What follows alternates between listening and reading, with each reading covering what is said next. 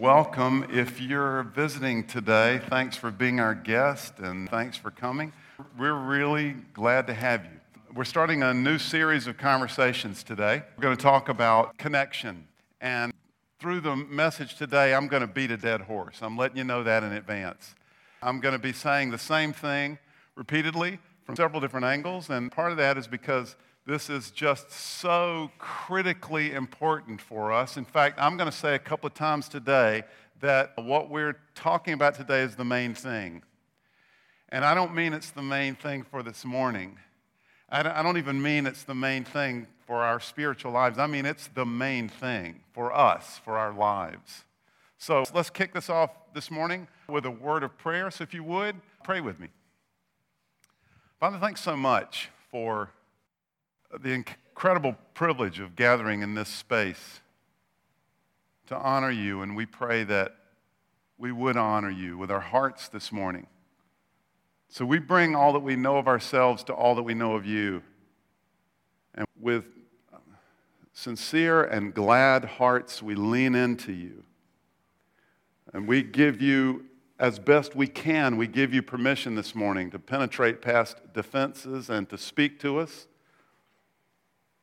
to wake our hearts up, to wake our minds up, and to draw us near you. In Jesus' name we pray. Amen.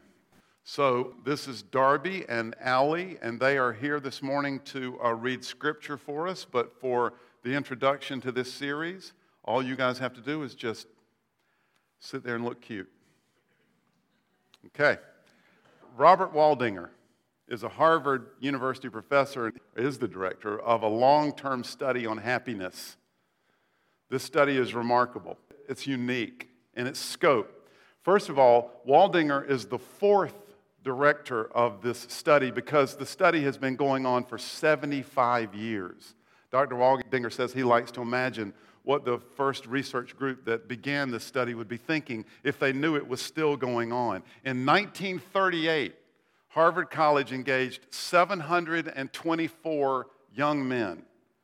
Half of them were Harvard sophomores, and the other half were young men from Boston's most disadvantaged neighborhoods. The second group lived mostly in tenement buildings with no running water.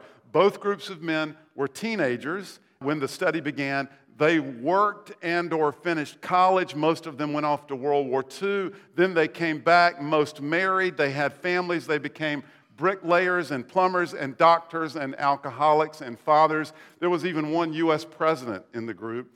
And as I said, this study is remarkable, primarily because long-term studies like this always fall apart over time, but somehow this one held together. Currently, there are 60 original participants who are still alive and still active in the study. They're all, of course, over the age of 90. Plus, there are 2,000 children of these original participants who are now participating in the study themselves. Every 2 years, for 75 years, researchers have interviewed the participants and their families. How are they? What's happened of note in their lives? How are they feeling about themselves, about their work, about their future? They get their medical records, they draw bloods, they do scans of their brains, and they gather reams of data. I thought this was interesting. Waldinger says the inner city Boston men have often asked the researchers over the years, why do you keep wanting to study me? My life just isn't that interesting. The Harvard men never asked that question. Then Dr. Waldinger gave a TED Talk in 2015 which summarized the findings of this study. I want to quote him here so that you get the full effect. Now, I want you to notice how much time I've spent setting up this quote, so it better be worth it. And it is. Waldinger said this. So what have we learned? Dr. Waldinger asked. What are the lessons that have come from the tens of thousands of pages of information that we have generated on these lives? Well, the lessons aren't about wealth or fame or working harder and harder. The clearest message that we get from this 75-year study is this, good relationships keep us happier and healthier, period.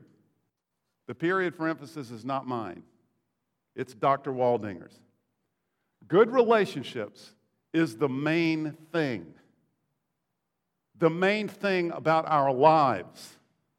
Not the main thing about this morning, not the main thing about your religion. It's the main thing about our lives. Being rightly connected is the most vital topic for us.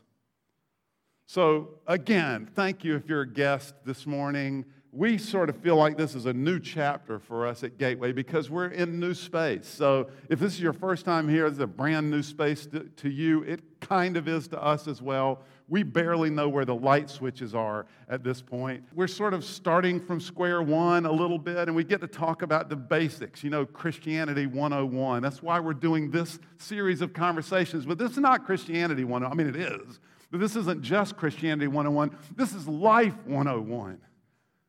Good relationships are the key to our fulfillment, our happiness, our success, and our sense of success. We're going to spend the next few weeks off and on talking about this, about connecting. We'll begin today by talking about why this is so important, and as I said, we're going to beat a dead horse, and why good relationships keep us healthier and happier, period. And then we're going to talk about how we're benefited by right connections. And we'll ask exactly what does this do for us? Then we're going to end today by talking about what good relationships look like. We'll just say a word. In fact, when we get there, literally a word about what good relationships look like. And that's going to set us up for what we're going to talk about for the next several weeks. When we're rightly connected, what does that look like? So we'll talk about that more specifically. We'll talk about the kind of people we need to be in order to be rightly connected. All right, so Darby is going to read from Genesis 1 and 2.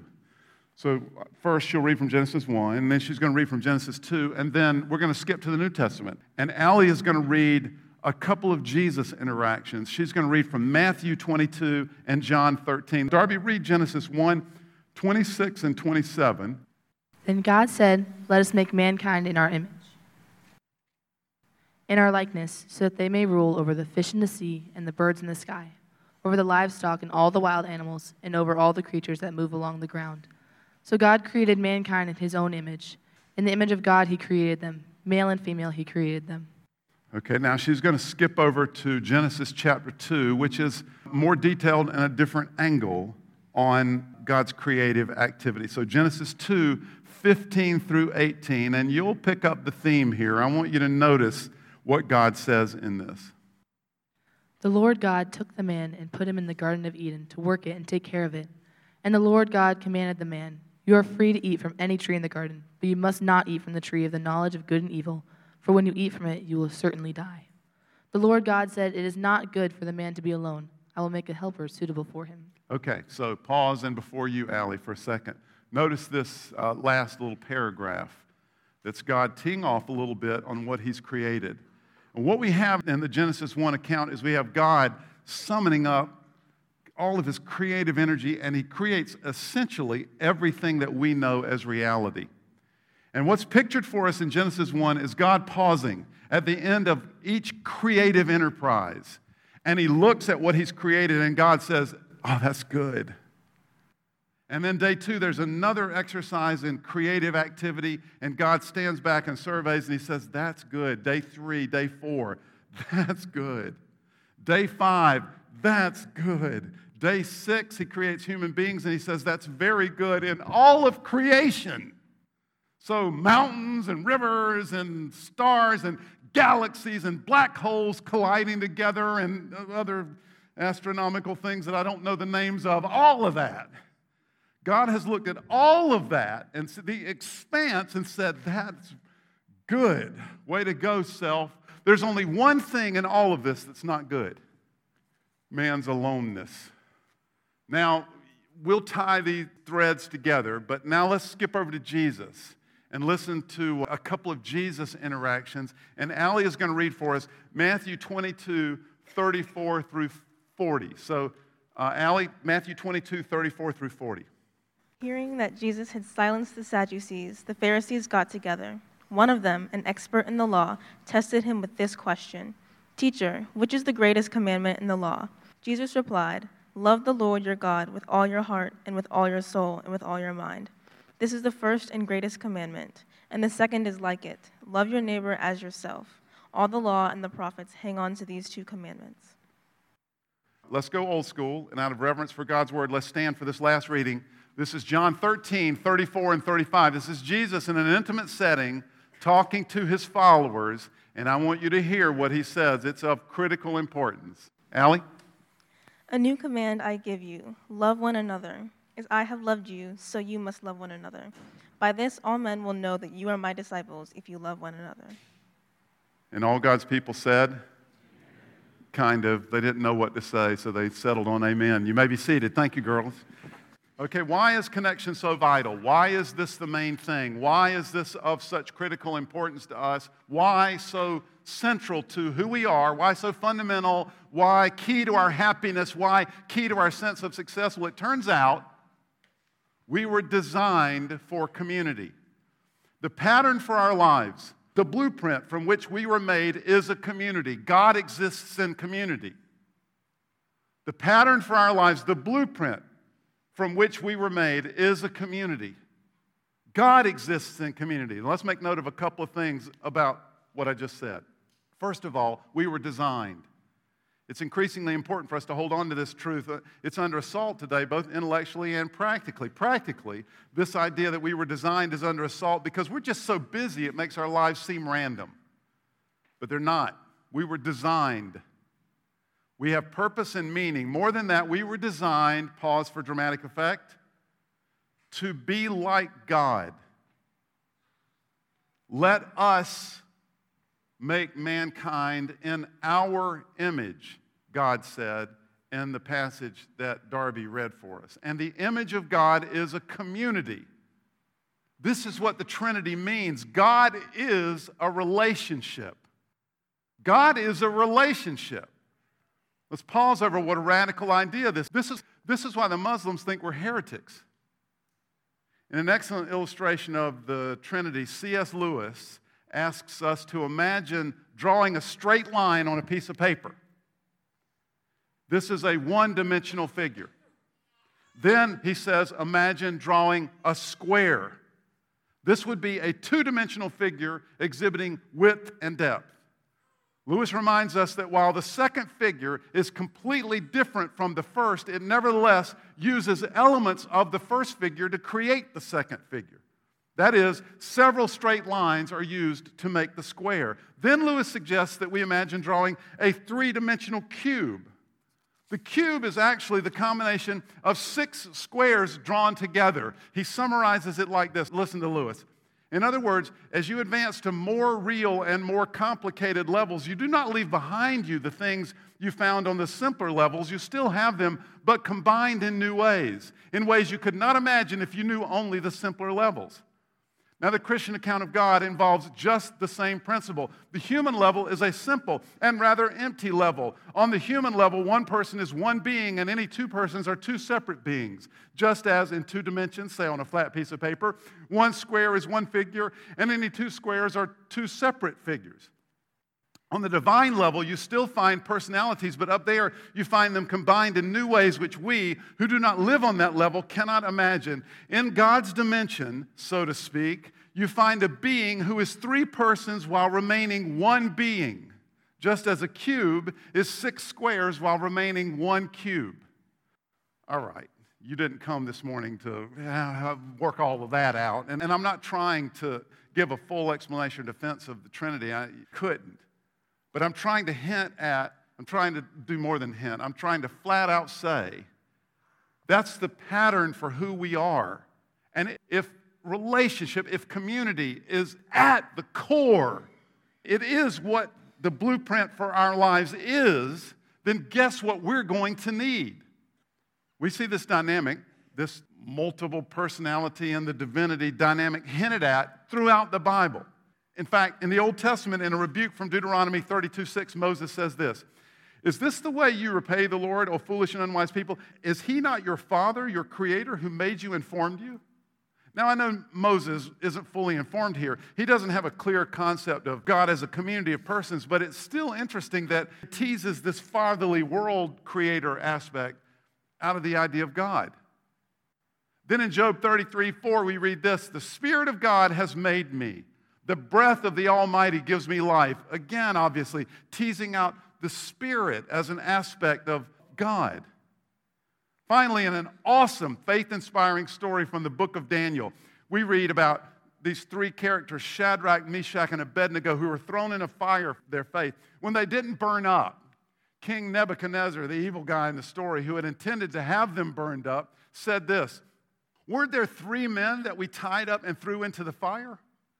And those around respond, "Certainly, O king." Then Nebuchadnezzar said this, "Look, I see 4 men walking around in the fire, unbound and unharmed, and the 4th looks like a son of the gods." Consistent hints like this come out of the testimonies of Old Testament saints throughout. But what is hinted at in the Old Testament is brought into full relief in the New Testament. There, of course, we meet the person of Jesus. And he walks, and he talks, and he laughs just like us. He even prays to the Father just like us. But he also does things that only God should do, only God can do. He says things that suggest either something incredibly divine is happening here or he's a crazy person. And his followers end up speaking of him the way only God should be spoken of. And then Jesus talks about a third person, the Holy Spirit. And that third person becomes part of our experience. 3 persons, 1 being, God. A community of divinity. God is a relationship. God is a community. So if that's the pattern for us, then right relationships would be essential. Right relationships would be fundamental to who we are and how we operate. So there's no mystery why Dr. Waldinger concluded what he concluded. The Harvard Research Project expended an incredible amount of resources over 75 years in order to discover what we've known since the beginning, that good relationships are essential to our well-being.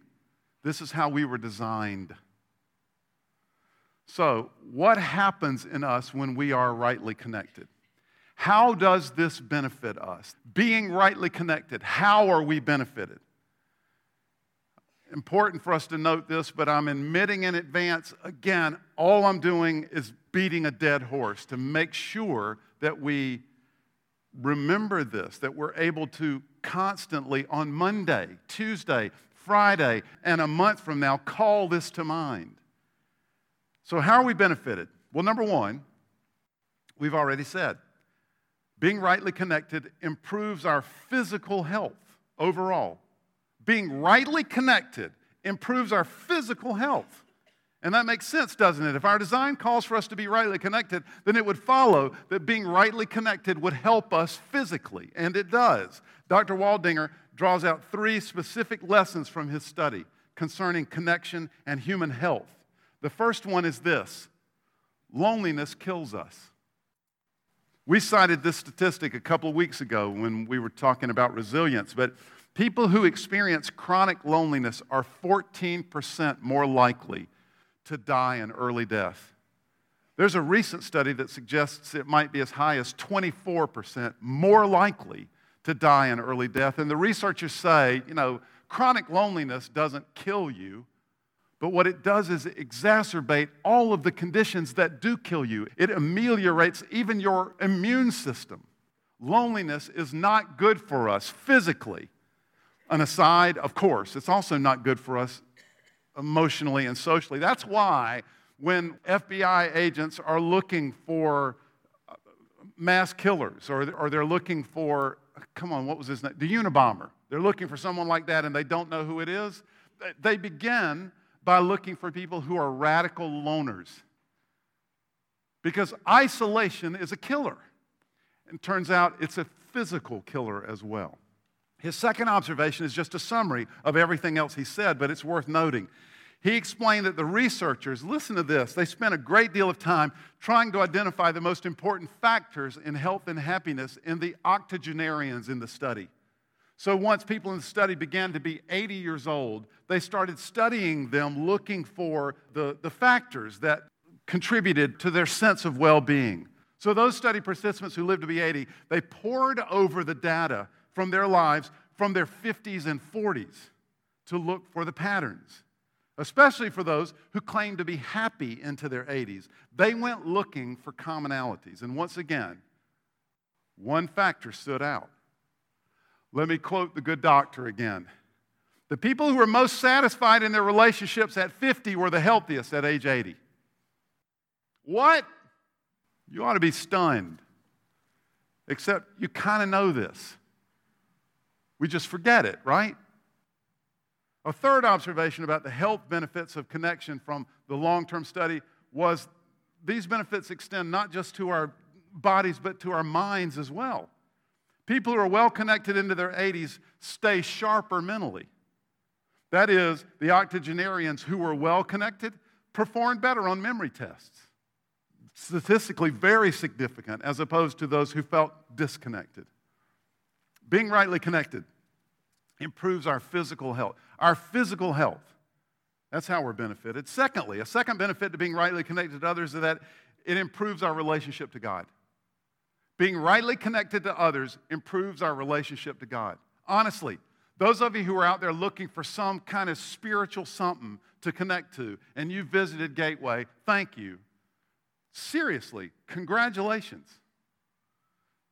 Honestly, this may not be the place that you should connect, but find a place that is. Because your connection to God will be enhanced, improved, simply by your connection with others. Or let's put it another way. You cannot be rightly related to God without being rightly related to others. And I would also suggest that the reverse is true. You can't rightly be related to God without rightly being related to others. Did I say the same thing twice? You know what I mean. In the Matthew passage that Allie read for us this morning, Jesus has asked one of those big-ticket, often debated theological questions. And seriously, during Jesus' time, this was a debate that Pharisees and teachers of law would frequently engage in. You know, what is the greatest commandment? So Jesus has asked, what is the greatest commandment? And here's the thing that's weird about that. If you grew up in church, you've heard that before and you've gotten used to this. But pause for a minute. He answers that question. This is usually the kind of question that he would dismiss, or he would turn it on the questioner and ask them a question in return to just blow their minds. But Jesus dives in and gives an answer to that question. By the way, he doesn't pick out one of the 10 commandments, one of the big 10.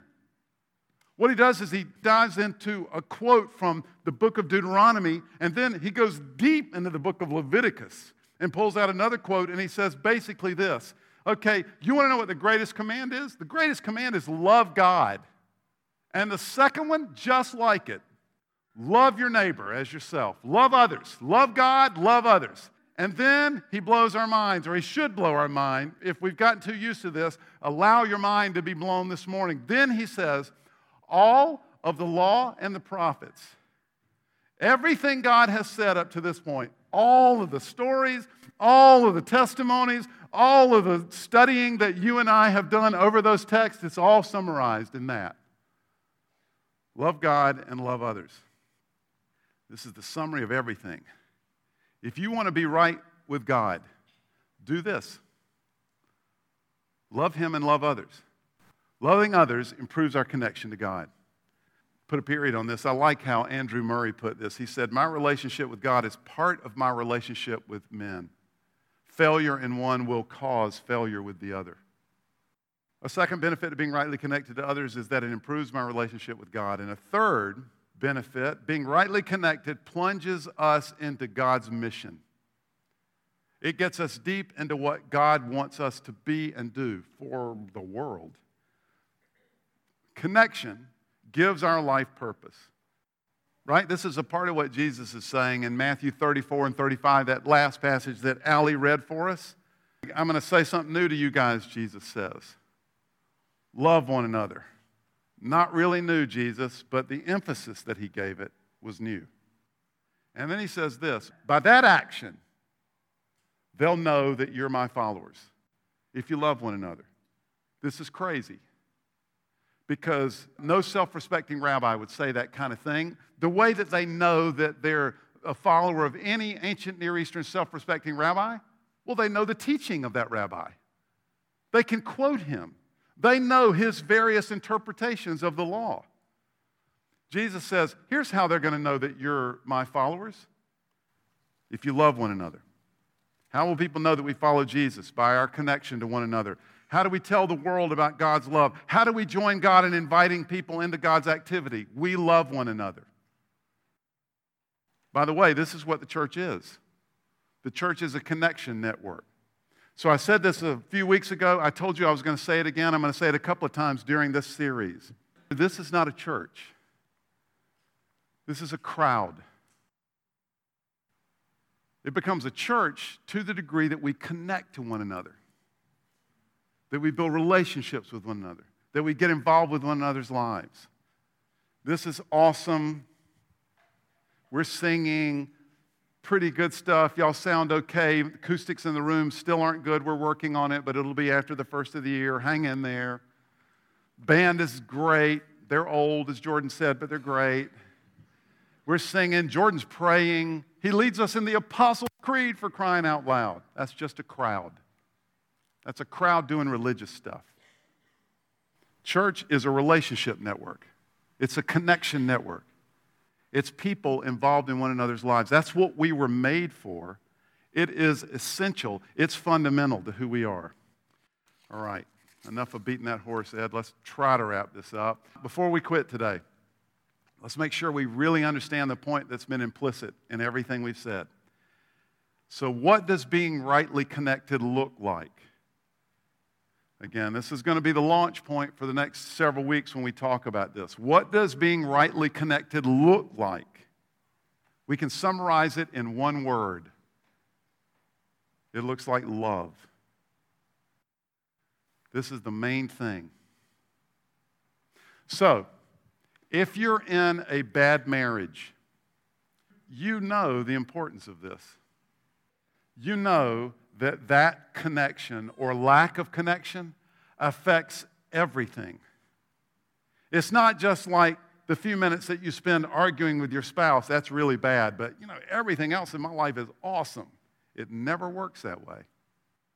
If you're in a bad marriage, the entirety of your life has a film over it because of that lack of connectivity. Because there's something wrong at the heart of your connection to someone who's critical in your life. If you have an unfulfilling marriage, then there is a ceiling on your happiness. I don't care how many promotions you get, and I barely need to remind you, you know this. The key for you is to figure out how to love your spouse well. The reason most of us get into trouble in these relationships, and we all do, but the reason we get into trouble is because when you come to somebody like me to talk about your struggles in your marriage, what you want to talk about is your struggles in your marriage. You're thinking, how in the world did I end up marrying somebody like this? And why is he so X? Or why is she so Y? Maybe one of you is the exception, but I can't recall a single time that someone has come into my office and sat down and said, help me figure out how to love my spouse better. Help me figure out how to do this well. That's the key thing. Love. If you're 38 and you have young kids, you need to remember the main thing. Here's the main thing. Your kids need to know they're loved. Secondly, they need to learn how to love others. That's the main thing. It's not providing them with the right opportunities. That's important, but that's not the main thing. It's not academic excellence. It's not 7 after-school clubs so that they can improve their math and science skills. That's not the main thing. The main thing is that they know they're loved by you and they're learning how to love well themselves because of the way you and your spouse love one another, because of the way you treat your next-door neighbor, because of the way you treat your parents. Remember that, Jordan. When you're 29 or 39 and you're thinking about success in life, it's not how many toys you've collected. It's not how many experiences you've collected, despite what you millennials think. Your success and your sense of success And you're never going to get it perfectly. Nobody gets to be the person who walks through all day, every day, and just, I'm doing stinking great, and I feel fantastic about myself, and what a super day this is. None of us get to be that person. But if you're thinking about your success, you need to remember that your success is directly proportional to the degree of right connection that you have in your life. That's the key. Dr. Waldinger made this observation at the end of his TED Talk that what he's really talking about is, he doesn't use this language, my language, but what he's really talking about is not proximity. Because we can be in a crowd and still be lonely. We can be in a marriage and still be lonely. He's not talking about proximity, he's talking about connection. He's talking about making investment. He's talking about people really being involved in one another's lives and connecting to one another. Are we loving well? Are we getting better at our ability to give and receive love? That's the main thing. That's the key to our health. That's the key to our happiness. Right connection. All right. We're going to spend some weeks examining how to love well and how to be rightly related, and we're going to get very practical about that. How do we love well? All right, let me wrap up. Is the horse dead yet? I think so. I think we got that that's the main thing. So let's pray together. Father, help us to make the investment to connect. It's what we were designed for. So draw us near and draw us close. I pray, Lord, that you would help us grow in our ability to love well. Our spouse, our children, if we're married, if we have children, our neighbors, and the people in this room. In Jesus' name, amen. Okay, we're going to close with a little song, but before we do, I want you, if you would, stand with me. And let's just create a moment of absolute awkwardness. You can do this with someone you know well, but it would be even better if you did this with someone that you don't know well. I want you to turn to someone near you, and I want you to say, how are you? Because connecting with one another is the main thing. And then I want that person to say, I'm doing well. And then they'll say to you, how are you? Because connecting with one another is the main thing. And then I want one of you to say, after you've both said, I'm doing well, I want one of you to say, no, really, how are you? You don't have time to answer, but I want you to act like you mean it anyway. So turn to one another and remind one another that this is the main thing, especially if you don't know them. And I'm serious right now. Turn to someone. Let's go to that third verse of Unashamed Love. You're calling me to serve you, Lord.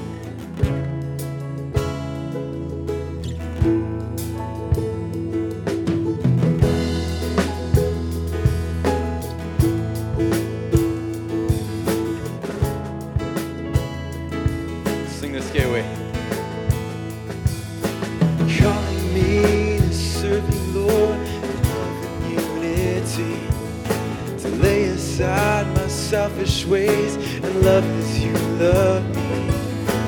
Glory for your glory. We long to be a people that looks up to you in faith, to build into each other's lives your mercy, love, and grace.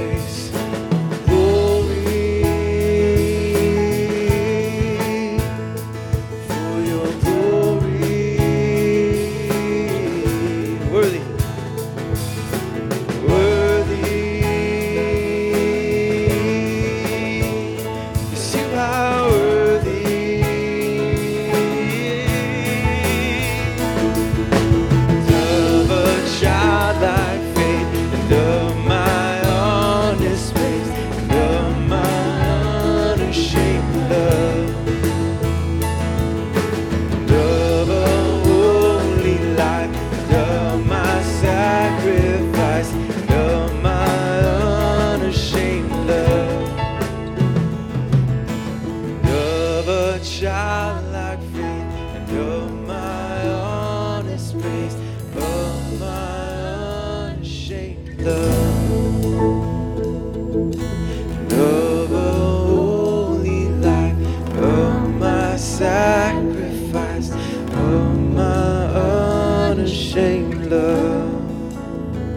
worthy, worthy. You are worthy, worthy, worthy.